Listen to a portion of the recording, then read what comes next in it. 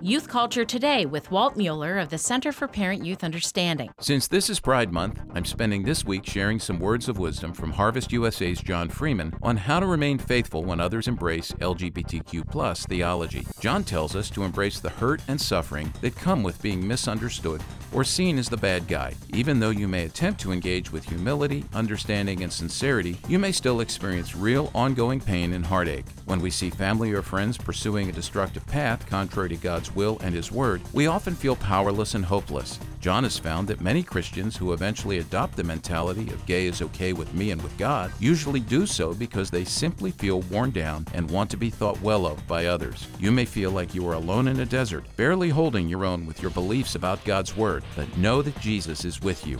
He too was in those desert places as he obeyed the Father and stood on Scripture. For more on youth culture, visit us on the web at cpyu.org.